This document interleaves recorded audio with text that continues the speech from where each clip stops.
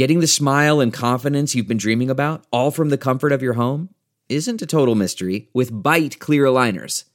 Just don't be surprised if all your friends start asking, "What's your secret?" Begin by ordering your at-home impression kit today for only $14.95. Byte clear aligners are doctor-directed and delivered to your door. Treatment costs thousands less than braces, plus they offer flexible financing, accept eligible insurance, and you can pay with your HSA FSA. Get 80% off your impression kit when you use code WONDERY at Byte.com. That's BYTE.com. Start your confidence journey today with Byte. You can host the best backyard barbecue when you find a professional on Angie to make your backyard the best around. Connect with skilled professionals to get all your home projects done well.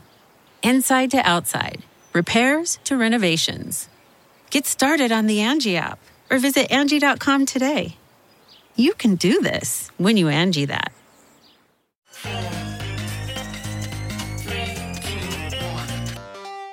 Welcome back to The Breakdown with me, NLW. It's a daily podcast on macro, Bitcoin, and the big picture power shifts remaking our world. The Breakdown is sponsored by Nexo.io, Arculus, and FTX, and produced and distributed by CoinDesk. What's going on, guys? It is Monday, April 4th, and today we are talking about Elon Musk taking a 9.2% stake in Twitter and why it is, in some ways, his version of a Web3 play. Before we get into that, however, if you are enjoying The Breakdown, please go subscribe to it, give it a rating, give it a review, and if you want to get deeper into the conversation, come join us on the Breakers Discord. It's where we talk about things like Elon Musk buying a big share of Twitter. You can find a link in the show notes or go to bit.ly/breakdownpod. Also, a disclosure as always, in addition to them being a sponsor of the show, I also work with FTX.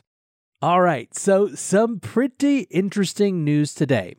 Elon Musk, the world's richest man, has purchased 9.2% of the Bird app. Now, I think this is a pretty impressive total number no matter what, but just for some reference, that's 4 times the amount that Jack Dorsey owns. Dorsey, the co-founder and former CEO, owns 2.25% of Twitter. This purchase was made on March 14th and was disclosed in a regulatory filing this morning. There are, as you might imagine, a lot of dimensions to this that are pretty interesting. One is the personal wealth dimension. This was focused on by publications like Bloomberg Wealth. Elon is actually one of the least diversified ultra-wealthy people out there, with the vast majority of his fortune being in Tesla and SpaceX, and really mostly Tesla. Elon owns about $187 billion in Tesla shares, $60 billion worth of Tesla options, $40 billion worth of SpaceX, $3 billion in cash, Bitcoin, etc., and now another $3 billion in Twitter. Now, this Twitter investment has been a successful investment so far. The value of the stake is up more than $1 billion from the price at which it was purchased. Shares of Twitter jumped more than 20% on the news this morning. And of course, the primary discussion isn't around Twitter's stock performance, but around speculation of what Elon intends to do with this. Bloomberg writes, quote, "The type of SEC form Musk used often indicates the investor isn't seeking to acquire control of a company or to influence who controls it," end quote. But that certainly hasn't stopped speculation. And here's why. Elon has been chattering a lot about Twitter recently, and now it makes sense why. On March 25th, he tweeted, "Free speech is essential to a functioning democracy. Do you believe Twitter rigorously adheres to this principle?" He added, "The consequences of this poll will be important. Please vote carefully." Remember, this is 11 days after he bought those shares.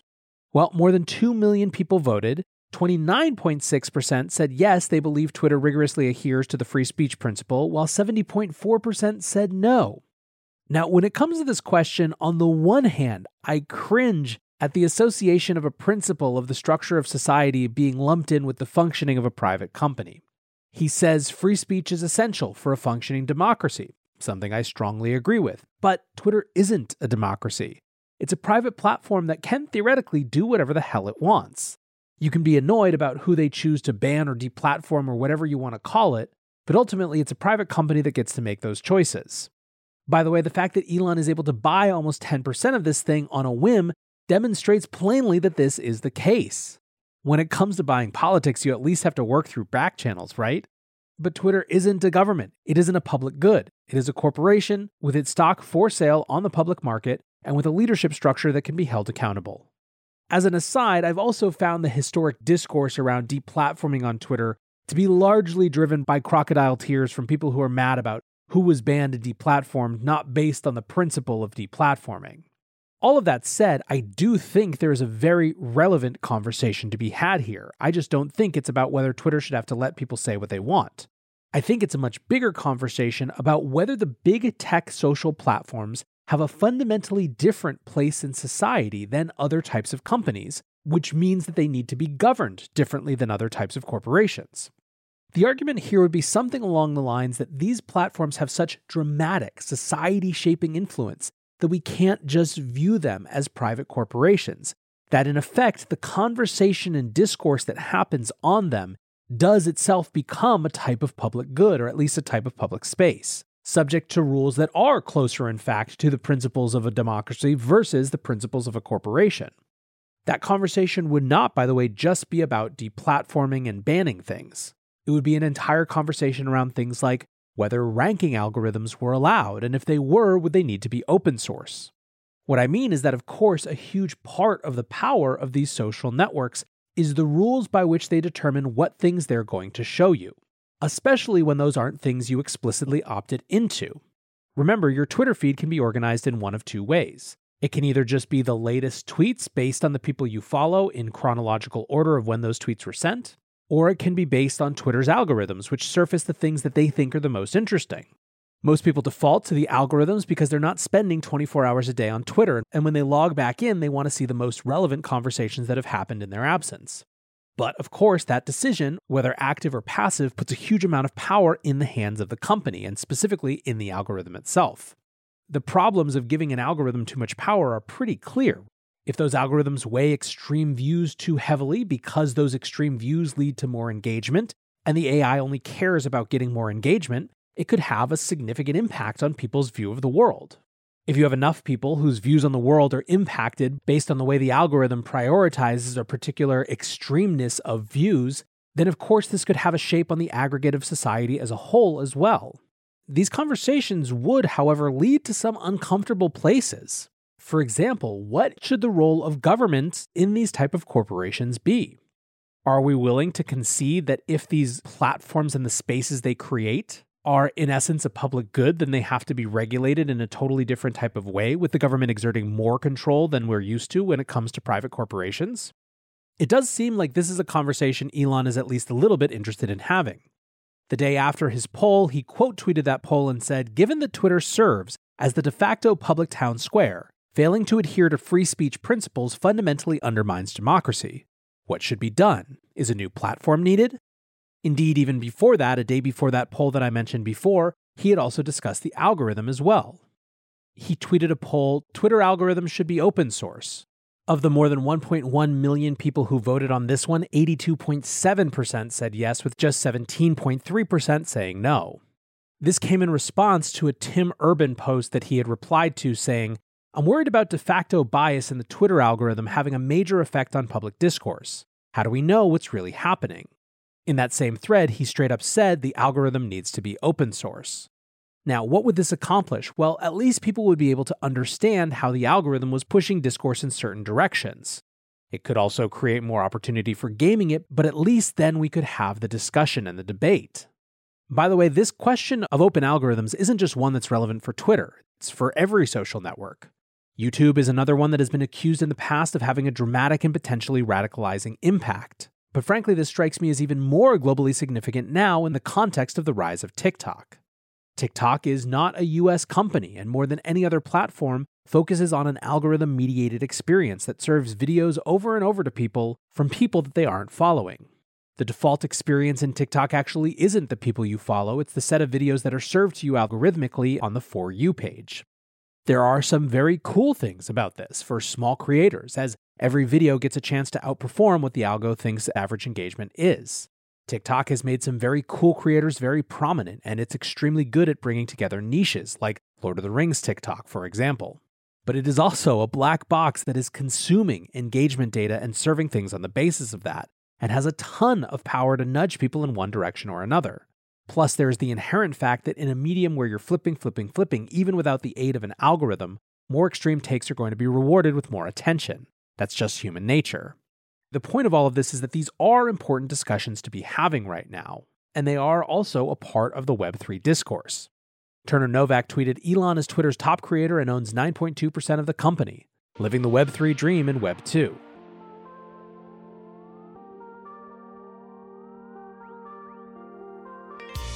Looking for ways to step up your crypto game? Then go with Nexo.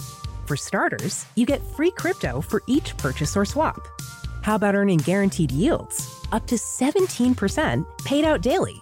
Ideal for you hardcore hodlers. You don't even need to sell. Instead, borrow instant cash against your assets.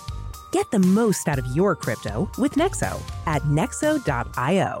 That's NEXO.io. Meet Arculus, the next generation cold storage wallet. Arculus secures your crypto using 3-factor authentication, providing a simpler, safer, and smarter way to store, buy, swap, send, and receive crypto. Arculus is offline cold storage. Your private keys are encrypted on the Arculus keycard and are never online. Stay safe from hackers with no cords, no charging, no Bluetooth. Just crypto security made simple. Buy Arculus on Amazon today. The Breakdown is sponsored by FTX US. FTX US is the safe, regulated way to buy and sell Bitcoin and other digital assets, with up to 85% lower fees than competitors. There are no fixed minimum fees, no ACH transaction fees, and no withdrawal fees. One of the largest exchanges in the US, FTX US is also the only leading exchange that supports both Ethereum and Solana NFTs. When you trade NFTs on FTX, you pay no gas fees. Download the FTX app today and use referral code BREAKDOWN to support the show. If you listened to my episode with Jill Gunter from last week, we discussed an old distinction, this idea of money crypto versus tech crypto. This came in 2018. Eric Torenberg from On Deck and a bunch of other platforms wrote a piece on it. And it was basically about why Silicon Valley had such a different take on crypto than the rest of the crypto space, and in particular, Bitcoiners. So if money crypto was cryptocurrencies like Bitcoin that were focused on disrupting financial systems, tech crypto was a type of crypto that used tokens as incentives in different types of social ecosystems. Specifically, the idea of tech crypto was one, that you could use tokens as an incentive that would balance out the bootstrap problem of young networks.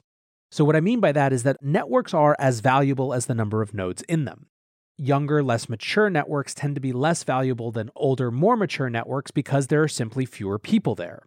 Networks grow more slowly at the beginning because there are fewer people who find value in it when there are fewer others to connect with. If the network is driven by content, for example, less content overall means net a worse user experience. So maybe tokens would balance that out. Maybe the fact that you were rewarded in different ways for your participation, for your energy, for your content would make more people willing to create that content at the beginning when they weren't getting the social benefit of more people being there, and thus the network could overcome that early bootstrap problem more quickly. The other idea of tech crypto was that later on, because the network was owned by users in the form of these tokens, it destroyed the designation between owners and users that created problems the more mature networks had gotten. What I mean by that is that in the early days of a network, users and owners of the platform have the exact same incentive, which is to get more people on the network. At some point, though, the total amount of new user growth starts to be capped, and so the owners of the network then have more of an incentive to extract more from the people who are already there. At that point, the incentives of users and owners starts to diverge. One idea of tech crypto was that obliterating the distinction of owners and users would solve that problem. Now, at this point, Web3 is not just this vision of tech crypto, but has become sort of a catch-all term, and in part a rebranding of the crypto industry as a whole. But there's still an idea of that transition from users just being users to users being owners. I think it's a fair question and debate to ask how this would impact these questions of algorithms and free speech questions. Would algorithms in a Web3 paradigm be open source by default? Would deplatforming be up to user governance? Are those systems really better equipped to handle these really tricky questions? There are some pretty significant skeptics, Elon himself for one. At the beginning of December last year, Sam Altman of Y Combinator and OpenAI and WorldCoin fame tweeted, "Let me simp for just a second and suggest that Web3 might still have 2010s-like returns, but most VCs will miss it." Elon responded, "Web3 sounds like BS." On December 19th, Elon tweeted a video of Bill Gates on David Letterman from 1995, where Letterman was disbelieving about the internet. Elon tweeted, "Given the almost unimaginable nature of the present, what will the future be? I'm not suggesting Web3 is real. Seems more marketing buzzword than reality right now. Just wondering what the future will be like in 10, 20, or 30 years.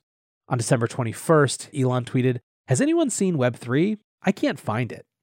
He is, of course, not the only skeptic. Jack Dorsey recently tweeted, "The days of Usenet, IRC, the web, even email with PGP were amazing. Centralizing discovery and identity into corporations really damaged the internet. I realize I'm partially to blame and regret it." Alexis Ohanian, one of the co-founders of Reddit, says Web3 fixes this, my guy. Jack says, "Nah, same problems, different words."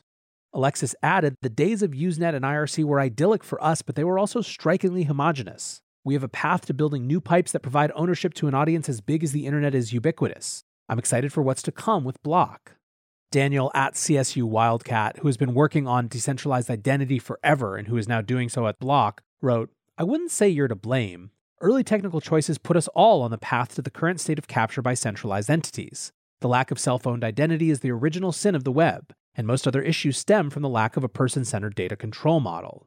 When someone asked Daniel what percentage of people actually want to control their data, he responded, "Consider this. With corporations and governments digitally unpersoning people they dislike more and more, it'll actively drive people to systems that ensure the root of their digital self and personal data can't be Thanos snapped out of existence at the whim of mobs, companies, or authoritarians." So we have taken a relatively small thing, a mega billionaire buying a $1 billion stake in another company, and turned it into a much larger discussion, but I kind of think that's the point. One of the greatest risks for this Web3 vision of a different type of internet is that not enough people care to overcome the network effects problem. In other words, that you have the dominant networks where everyone lives and deals with whatever the rules of those networks are, and these crappy little archipelagos of principled people that huffily hang out with just the people who think like them because their friends aren't willing to leave the dominant networks. I think that's a cynical but fairly realistic take. Given that, the idea that there is pressure building from the inside on Web2 platforms that already have power is something interesting. Certainly my free market side would prefer voluntary action of these platforms to, for example, the US government deciding that the algo is a public good and regulating it as such. Although I think that's probably the type of debate that we should be having. Whatever the case, when it comes to the discourse so far after the Elon announcement, it's largely what I would expect. Which is to say, the thirsty anti-deplatforming crowd is salivating for him to unban everyone, while the lefty crowd is crowing that this is the end of the world and when are we going to learn to not let rich people buy power. And then, of course, there is the Dogecoin crowd. Doge spiked 10% after the announcement because of course it did. Elon has frequently said he thinks the funniest outcome wins, which is part of why he supports Doge, so there you go. I will just say that the world got a lot more interesting today, and I don't think this will be the last time we talk about Elon, his ownership stake in Twitter, and what it means for Web3. For now, though, I want to say thanks again to my sponsors, Nexo.io, Arculus, and FTX, and thanks to you guys for listening. Until tomorrow, be safe and take care of each other. Peace. Hey, Breakdown listeners, come join CoinDesk's Consensus 2022, the festival for the decentralized world, this June 9th through the 12th in Austin, Texas. This is the only festival showcasing and celebrating all sides of blockchain, crypto ecosystems, Web3, and the metaverse, and is designed for crypto newbies, investors, entrepreneurs, developers, and creators. Don't miss speakers like Cathie Wood, SBF, CZ, Punk6529, and Joe Lubin, to name just a few. Use code BREAKDOWN to get 15% off your pass at CoinDesk.com/consensus2022.